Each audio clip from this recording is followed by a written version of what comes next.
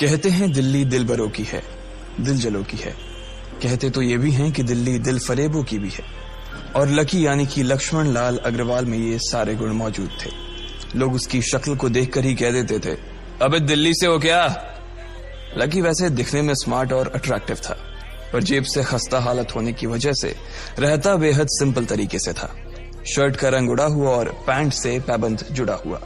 कहने को तो उसकी उम्र के लड़के दिल्ली की सड़कों पर रात को मोटर बाइक दौड़ाते थे, लेकिन लकी उर्फ लक्ष्मण लाल अग्रवाल सिर्फ कमरे से कॉलेज में पढ़ाई और गर्लफ्रेंड डिंपल के साथ थोड़ा वक्त बिताना, फिर कॉलेज से दुकान से जब होम डिलीवरी आए तो वहां, और फिर घर चला जाता था। हाँ, कभी कभी जब वो किसी लड़के को खाली सड़क पर मोटर बाइक दंदनाते हुए देखता तो कहता, एक दिन अपना टाइम भी आएगा जब मैं चश्मा लगाकर बैठूंगा और पीछे डिंपल को बैठाऊंगा।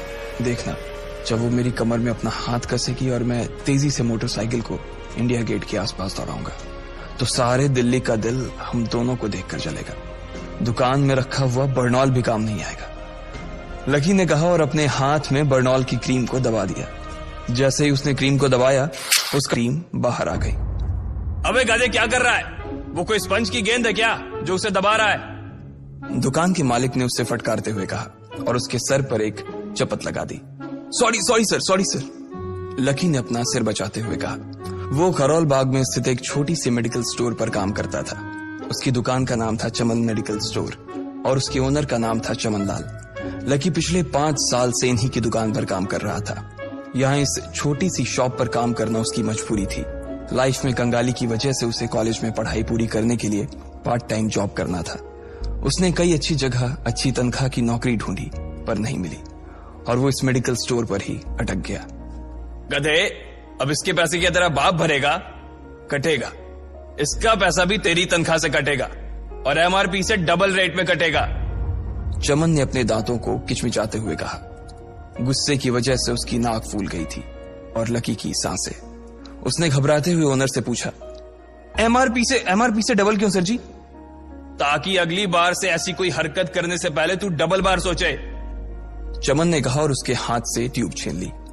उसका जी तो चाह रहा था कि वो लकी की खोपड़ी पर एक और बार अपना हाथ साफ कर ले, लेकिन उससे पहले ही दुकान का फोन बजने लगा। फोन की घंटी बजते ही लकी को वहां से निकलने का मौका मिल गया और वो भागते हुए फोन उठाने के लिए चला गया। हेलो जी, करोल बाग के best medical Chaman medical store से बोल रहा हूं, बताइए क्या काम था? ये लकी की पेटेंट लाइन थी। चाहे कहीं से भी फोन आए, लेकिन उसे फोन पर बस यही बोलना था। जैसे ही इधर लकी ने अपनी बात कही, उधर से जवाब आया, मैं अप्रूविंग नाइट होटल के कमरा नंबर 303 से बात कर रहा हूँ। एक छोटा सा ऑर्डर है, नोट करो और जल्दी से होटल पर डिलीवर करवा दो। वो एक लड़के की आवाज थी। उसकी आवाज में काफी भारीपन और एक अजीब सी जल्दबाजी थी। जैसे ही लकी ने वो आवाज सुनी, पता नहीं क्यों उसे वो आवाज जानी पहचानी सी लगी। जी सर, बताइए आपका क्या ऑर्डर है? हाँ तो लिखो, हार्ट प्ले के 2 पैकेट और 1 पैकेट टिश्यू। लकी, जो कि अपना पेन लेकर खड़ा था, हार्ट प्ले का नाम सुनते ही झिझक गया। असल में हार्ट प्ले नाम का एक कंडोम आता था और इसलिए उसका नाम सुनते ही लकी शर्मा गया था। इतने साल से भी मेडिकल की स्टोर पर काम करने के बाद उसे इन चीजों का नाम सुनने में शर्म आती थी। हेलो भाई, लिखा कि नहीं लिखा? उस आदमी ने फिर से लकी से पूछा। जी सर, लिख लिया सर, लिख लिया। लकी ने खिसिया कर हंसते हुए कहा। लिख लिया तो फिर लेकर निकल, उस लड़के ने कहा। उसकी आवाज सुनकर ना जाने ऐसा क्यों लग रहा था कि वो बहुत बड़ा आदमी था। जी सर, लेकिन सर बाहर तो बारिश हो रही है, लकी ने कहा। उसने देखा कि बाहर बहुत तेज बारिश हो रही थी। उनकी दुकान के सामने पानी भर गया था और तेज हवाओं की वजह से चमन मेडिकल स्टोर का बोर्ड भी गिर गया था। लकी को लग रहा था कि वो इतनी तेज बारिश में अभी एकदम से तो नहीं निकल पाएगा, तो उसने उस लड़के को समझाते हुए कहा, सर मैं ऑर्डर तो ले आऊंगा पर थोड़ा टाइम लग जाएगा, बारिश थोड़ी थम जाए। अब इससे पहले कि वो कुछ आगे बोल पाता, फोन पर लड़का बोल पड़ा। तुम्हारे मालिक को पता है कि तुम मल्होत्रा जी के लड़के को मना कर रहे हो? हाँ पता है, बारिश हो रही है, इसलिए सारा सामान अच्छे से थैली में पैक करके लाना और लेट नहीं होना चाहिए, समझे?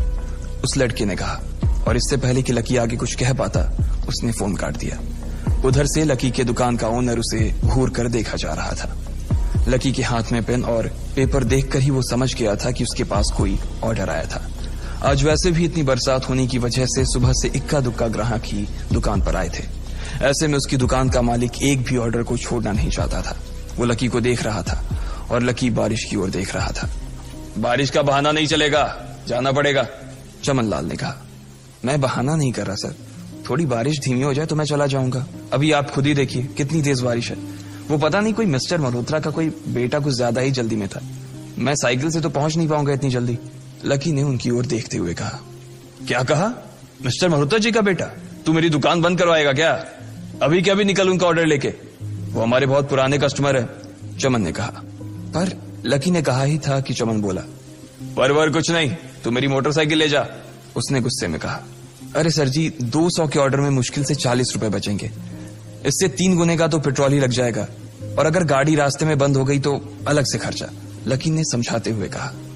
वो जानता था कि उसका मालिक इन सब बातों पर ध्यान नहीं देने वाला। चमन लाल बोला। कोई बात नहीं, तू जा, चाहे जो हो जाए ग्राहक नाराज नहीं होना चाहिए, और वैसे भी वो मल्होत्रा जी का बेटा है। चमन लाल ने मोटरसाइकिल की चाबी लकी की ओर उछालते हुए कहा। लकी ने चाबी ली। उसे देखकर उसके अंदर मिक्स फीलिंग आ गई। एक तो वो बहुत खुश हुआ कि बड़े दिनों बाद बाइक चलाने को मिलेगी, पर वहीं दूसरी तरफ दुखी इसलिए हुआ कि बाइक मिली भी तो ऐसी तेज बारिश में, अगर खराब हो गई तो इसकी चपत भी उसके सिर पर ही पड़ेगी। वो मुंह लटकाकर रेनकोट और हेलमेट पहनते हुए वहां से निकल गया। बाहर आकर बाइक को देखा तो लकी ने मन में सोचा, चलो ठीक है, जो होगा देखा जाएगा, कम से कम बाइक तो चलाने को मिल रही है। दरअसल लकी इतने साल काम करने के बाद भी अपने लिए एक मोटरसाइकिल नहीं ले पाया था। लकी की तनख्वाह ही इतनी भर थी कि सिर्फ उसके कमरे का किराया, उसकी साइकिल में डालने वाली हवा का खर्च, बिजली पानी का बिल और डिम्पल के साथ महीने में 1-2 बार बाहर खाने का खर्चा ही निकल पाता था। उसे डिम्पल की कही बात अक्सर याद आती थी। लकी, अगर अगले 2 महीने में तूने बाइक नहीं खरीदी ना तो मैं तेरे से ब्रेकअप कर लूंगी, देखना। असल में डिम्पल को लकी के साथ बाइक पर घूमने की बड़ी तमन्ना थी। लकी की इस उजाड़ जिंदगी में एक वही तो थी जिसके लिए जिंदा रहने को उसका जी चाहता था। जब भी वो उससे बाइक की बात करती तो लकी डिम्पल की इस बात को हंसकर टाल देता था।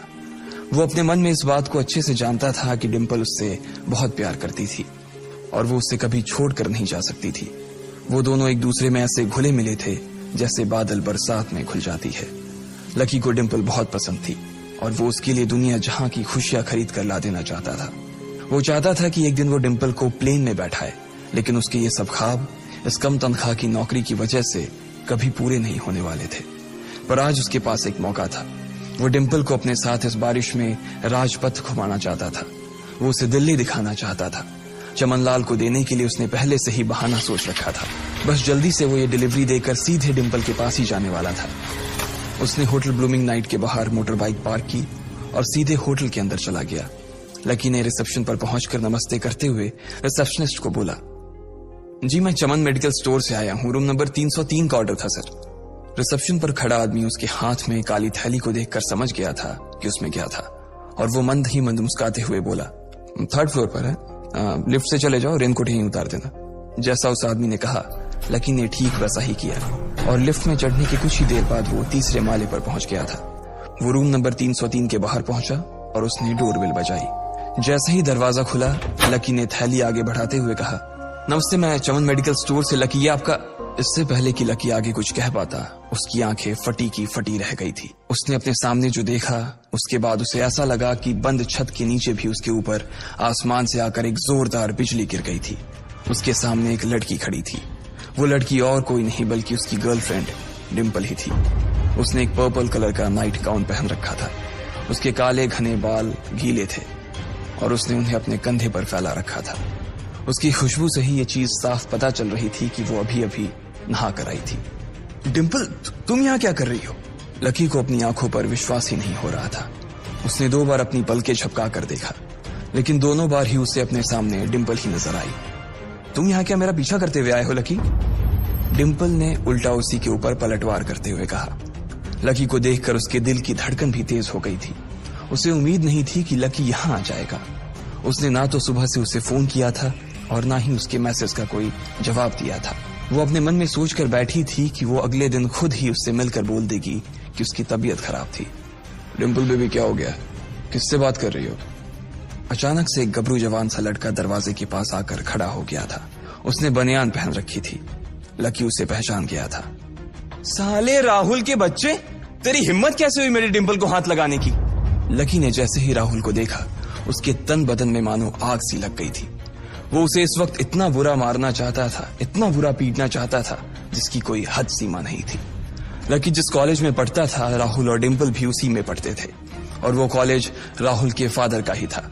डिंपल ने राहुल के पिता की एक कंपनी में जॉब पकड़ ली थी और राहुल उस पर बहुत लाइन मारता था। लकी ने 1-2 बार डिंपल को उससे दूर रहने के लिए भी कहा, लेकिन डिंपल ने उसे ये कहकर टाल दिया था कि वो सिर्फ अच्छे दोस्त थे।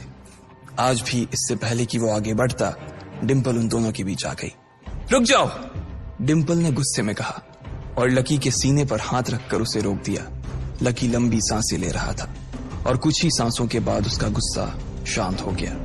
अब डिंपल के पास भी छुपाने के लिए कुछ नहीं था, इसलिए उसने लकी से कहा, लकी, आज से तुम्हारा और मेरा ब्रेकअप। ब्रेकअप? लकी के पैरों के नीचे से जमीन खिसक गई थी।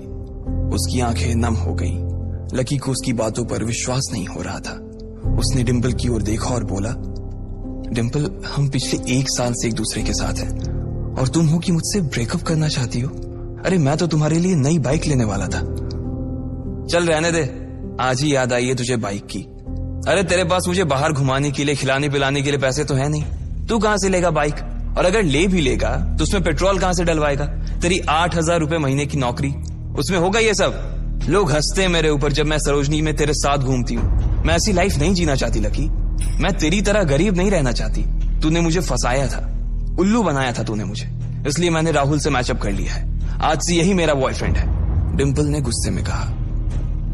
अच्छा, तो बेबी ये है तुम्हारा वो बेकार सा एक्स बॉयफ्रेंड? राहुल ने पूछा और डिंपल के बगल में आकर खड़ा हो गया। फिर उसने लकी के हाथ से थैली उठाई और उसमें से हार्ड प्ले का पैकेट निकालकर उसे चिढ़ाने के लिए उसे हवा में लहराने लगा। घर बसाने की सोच रहा था, लेकिन अच्छा हुआ कि उसने पहले ही उसका घर बर्बाद होने से बचा लिया। लकी को दुख तो बहुत हो रहा था, पर उसे यह भी लग रहा था कि उसे आगे चलकर यही दुख उसे खुशी देने वाला था। लेकिन एक चीज थी जो लकी को परेशान कर रही थी, वो थी उसकी माली हालत। उसकी जेब इतनी तंग थी कि उसे फटी हुई जेब की पैंट पहनकर घूमना पड़ता था। कभी कभी तो लकी सिर्फ रोटी खाकर दिन काट लेता था। वो कब से कोशिश कर रहा था कि कोई अच्छा काम पकड़ सके, लेकिन उसे कोई काम देने को राजी नहीं था। उसने टूटे हुए दिल को दिलासा देते हुए मन में सोचा कि डिंपल पर खर्च होने वाले पैसे बच जाने से शायद उसके हालत सुधर जाएंगे, पर फिर भी वो रातों रात रईस नहीं हो जाने वाला था। उसने ऊपर आसमान की ओर देखा और जोर से चिल्लाया, अगर इतना ही अनलकी बनाना था तो फिर नाम लकी क्यों रखा भगवान? वो जितनी जोर से चिल्ला सकता था उतनी जोर से चिल्लाया। उसकी आवाज से आसपास खड़े लोग एक बार तो डर गए थे। लकी ऊपर ही देख रहा था और उसके आंसू बारिश के पानी के साथ मिल गए थे। जैसे ही वो फूट कर रोने को था, तभी उसके फोन पर एक मैसेज आया। जैसे ही लकी ने अपना फोन निकालकर उस मैसेज को पढ़ना शुरू किया, उसकी तो आंखें ही चमक गई। अचानक उसके आंसू हंसी में बदल गए और वो जोर जोर से वहीं सड़क पर नाचने लगा। उस मैसेज में लिखा था, परिवार की रिसर्च और परिवार के निर्णय के हिसाब से अग्रवाल परिवार का वारिस लक्ष्मण लाल अग्रवाल उर्फ लकी ने गरीबी अभ्यास की परीक्षा को पास कर लिया है और आज से ही वो उस जमीन और उस जायदाद का मालिक हो जाएगा जो परिवार ने उसके नाम कर रखी थी। ये एक ऐसा मैसेज था। आखिर कौन था लकी? क्या थी उसकी असलियत? और वो कैसे रातों रात ही अनलकी से लकी हो गया था? इन सारे सवालों के जवाब अगर आप जानते हैं तो प्लीज कमेंट बॉक्स में कमेंट करके हमें भी बताएं।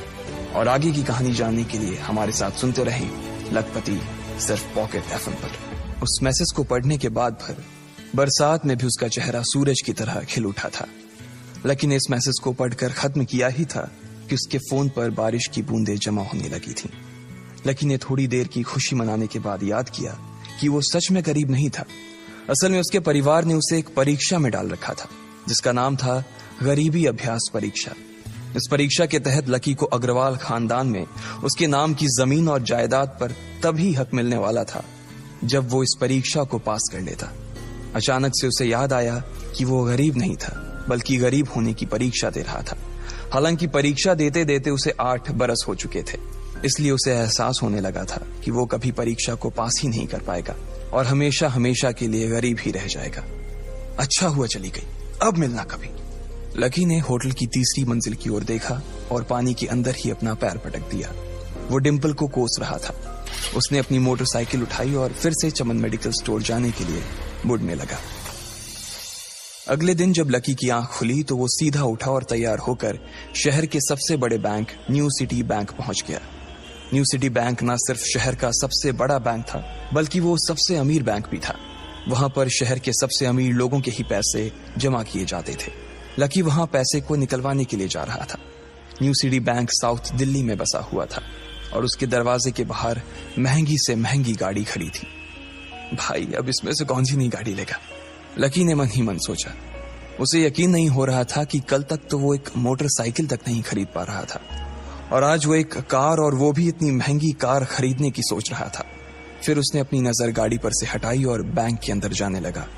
उसने देखा कि बाहर बहुत भीड़ थी और महंगे से महंगे कपड़े पहने लोग बैंक के अंदर जा रहे थे। कहाँ दवाओं की बदबू और कहाँ ये खुशबू। उसने एक बहुत ही गहरी सांस के अंदर ज्यादा से ज्यादा खुशबू को समेटने की कोशिश करते हुए अपने मन में सोचा, लेकिन अगले ही पल उसके मन में संकोच पैदा हो गया था। रातों रात लकी की किस्मत तो बदल गई थी, लेकिन उसके कपड़े नहीं बदल पाए थे। इतने बड़े बैंक में वो वही कपड़े पहनकर आ गया था जो वो अक्सर अपने काम पर पहनकर जाता था। पैसे लेते ही ना सबसे पहले नए कपड़े खरीदने हैं, लकी ने अपने आप से कहा और फिर बैंक के अंदर दाखिल होने लगा। जैसे ही उसने दरवाजे को धक्का दिया, उसे आवाज आई, आउच! लकी थोड़ा सा हड़बड़ी में दिखाई दे रहा था और इस जल्दबाजी के चक्कर में वो एक लंबे बाल वाली लड़की से जा टकराया था जो कि उसके बगल में ही चल रही थी। माफ करना, मैं आपको देख नहीं पाया, सॉरी। लकी ने तुरंत उससे हाथ जोड़कर माफी मांगते हुए कहा। उस लड़की ने इतने अच्छे कपड़े पहन रखे थे कि उसे देखकर ही लग रहा था कि वो किसी अमीर घराने की लड़की थी, इसलिए सॉरी बोलते वक्त ना चाहते हुए भी लकी के हाथ उसके सामने जुड़ गए थे। लेकिन जब उस लड़की ने लकी के कपड़े और उसके हुलिये को देखा तो उसने अपनी नाक भौं सिकोड़ ली। वो लगभग हर रोज इस बैंक में आया और जाया करती थी, लेकिन उसने आज तक इस बैंक के अंदर लकी जैसे फटीचर आदमी को घुसते हुए नहीं देखा था। उसके बालों में से आंवले के तेल की गंध आ रही थी। उसने गुस्से भरी नजरों से लकी की ओर देखा और बोली, क्यों नहीं देख पाए? मैं क्या ट्रांसपेरेंट हूं? तुम्हें इतनी बड़ी लड़की दिखाई नहीं देती? इससे पहले कि बात आगे बढ़ती, उस लड़की ने देखा कि इस बैंक की मैनेजर यास्मीन पटेल उन दोनों की ओर बढ़ी चली आ रही है। उसने भी लकी को देखकर वैसी ही शक्ल बनाई थी जैसी शक्ल उस लंबी लड़की ने बनाई थी। I am so sorry miss, आपको कहीं लगी तो नहीं? यास्मीन ने उस लड़की से पूछा और फिर घिन्न भरी नजरों से लकी की ओर देखने लगी। लकी तमतमाती आंखों से उन दोनों को देखा जा रहा था। वो जानता था कि उसने इतनी जोर से भी दरवाजा नहीं खोला कि उसे चोट लग जाए, लेकिन असल में उसे यह मालूम नहीं था कि वो लोग उसे नहीं बल्कि उसके कपड़े को देख रहे थे। यास्मीन ने लकी को ऊपर से नीचे तक देखा और ना जाने उसके मन में क्यों शक पैदा हो गया। क्या आप मुझे बता सकते हैं कि आप यहाँ पर किस काम से आए हैं? यास्मीन ने बड़ी मुश्किल से अपने चेहरे पर एक मुस्कान लाते हुए कहा। वो उसका हुलिया देखकर ही समझ गई थी कि वो यहाँ का कस्टमर तो नहीं था। लकी ने अपने आप को संभाला और कहा, हाँ, वो मैं अपना पैसा निकलवाने के लिए आया था। पैसे निकलवाने के लिए आए हो? यास्मीन ने लकी की बात को ही दोहराते हुए कहा। वैसे तो वो लकी की बात पर जोर से हंसना चाहती थी, लेकिन उसने अपने आप को थोड़ा सा काबू में कर लिया था। लकी की बात सुनकर उसे लग रहा था कि वो कोई पागल था जो यहाँ जबरदस्ती घुसा चला आ रहा था। हाँ, तो क्या आपके पास कार्ड है? यास्मीन ने उससे आगे पूछा। न्यू सिटी बैंक का कार्ड हासिल करना एक बहुत ही मुश्किल भरा काम था। अगर किसी को भी उस बैंक का कार्ड लेना था तो सबसे पहले उस आदमी को अपने खाते में कम से कम 5 लाख रुपए जमा करवा कर रखने पड़ते थे, तब जाकर उसे कहीं कार्ड मिलता था। लेकिन लकी तो पहली बार ही यहाँ आ रहा था, इसलिए उसके पास कार्ड होने की कोई संभावना ही नहीं थी। लकी जब यास्मीन के सवाल का जवाब नहीं दे पाया तो यास्मीन ने फिर उससे पूछा, मैं पूछ रही हूं कि आपके पास कार्ड है? वो समझ गई थी कि लकी पागल ही था जो कहीं से भागकर सीधा उनके बैंक में आ गया था। कार्ड नहीं मेरे पास। लकी ने उसके सवाल का जवाब दिया और वो फिर इधर उधर देखने लगा। जैसे ही उस लंबे बालों वाली लड़की ने लकी का जवाब सुना तो वो खिलखिलाकर हंस पड़ी।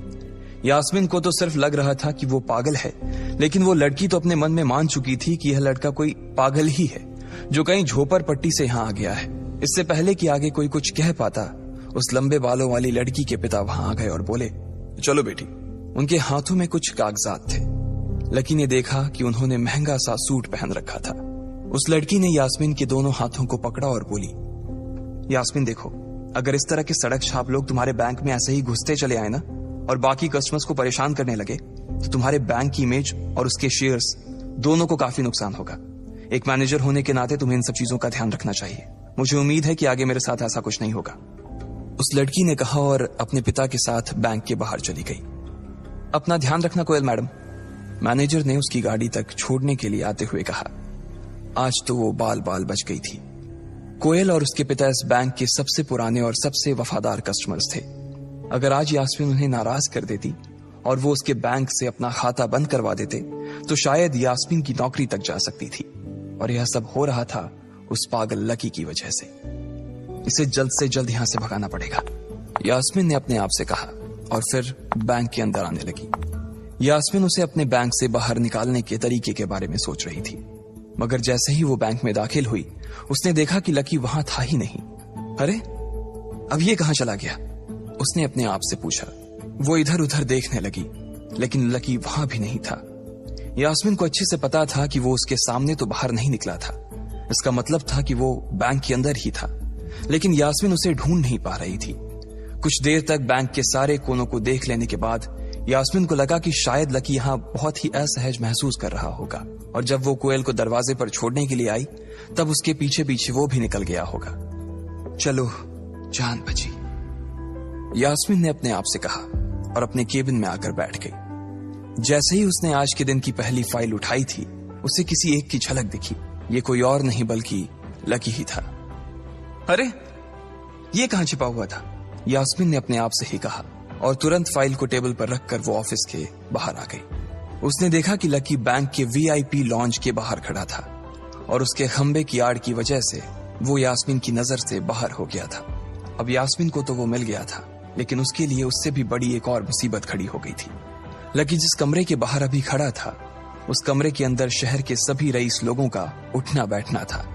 बैंक के सिलसिले में या फिर किसी दूसरे काम के सिलसिले में वो सभी लोग यहीं आकर बात किया करते थे। उस कमरे के अंदर जो लोग बैठे थे उन सबके करोड़ों रुपए इस बैंक के खाते में जमा थे। अब अगर ऐसे में लकी वहां घुस जाता तो सब लोग मिलकर यास्मीन की गर्दन पर चढ़ जाते। रुको, जहां हो वहीं खड़े रहो, यास्मीन जोर से और साथ ही गुस्से से चिल्लाई। बाकी के लोग जो वहां खड़े थे वो यास्मीन की ये चीख सुनकर डर गए थे। कुछ लोगों को उसकी इतनी जोर से आवाज करने की वजह से गुस्सा भी आ गया था और यास्मीन सबसे मुस्कुराते हुए माफी मांगकर आगे बढ़ती जा रही थी।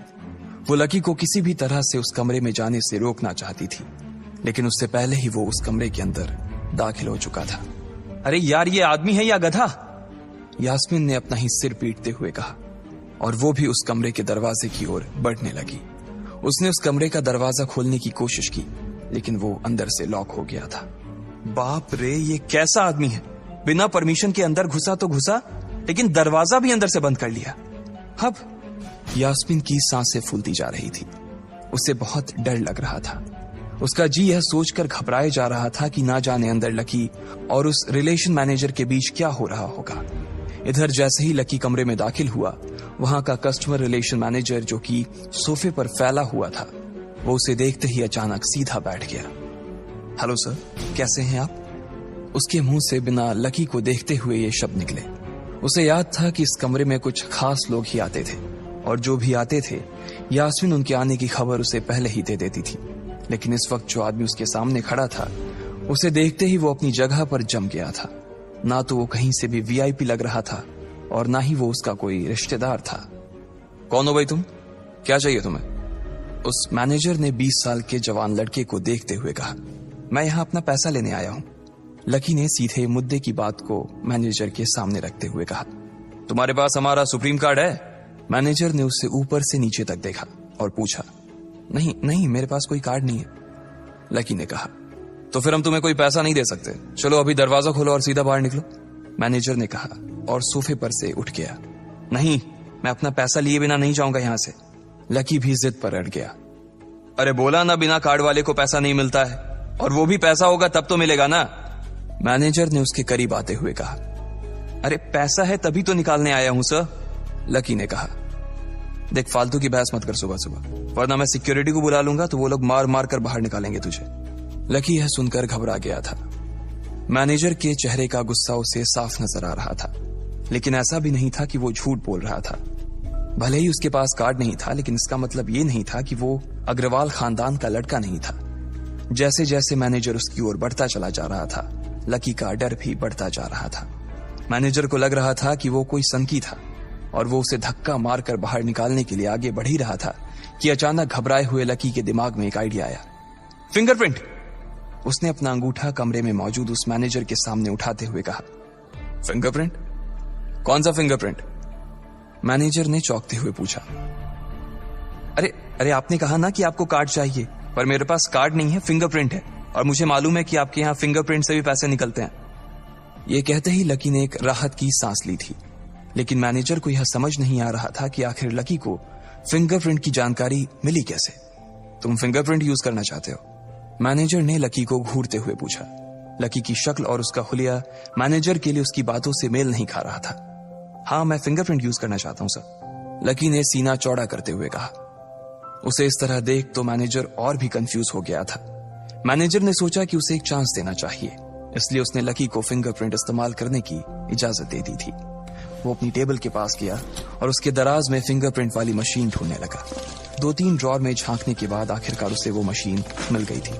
चुपचाप यहां पर अपना अंगूठा लगाओ, मैनेजर ने मशीन को आगे बढ़ाते हुए लकी से कहा। लकी ने अपनी फटी हुई पैंट के पिछले हिस्से में अपना अंगूठा पोंछा और फिर उस मशीन पर लगा दिया। 2 सेकंड बाद मशीन में से एक आवाज आने लगी। उसके अंदर एक लाल बत्ती चल रही थी और वो जोर जोर से बीप कर रही थी। देखा, तुम्हारा फिंगरप्रिंट मैच नहीं कर रहा है। मैंने पहले ही बोला था कि कोई खाता नहीं है इस बैंक में तुम्हारा। मैनेजर ने लकी को ऐसे देखा जैसे वो कोई बड़ा अपराधी था। मैनेजर उसकी पैंट की ओर देखने लगा।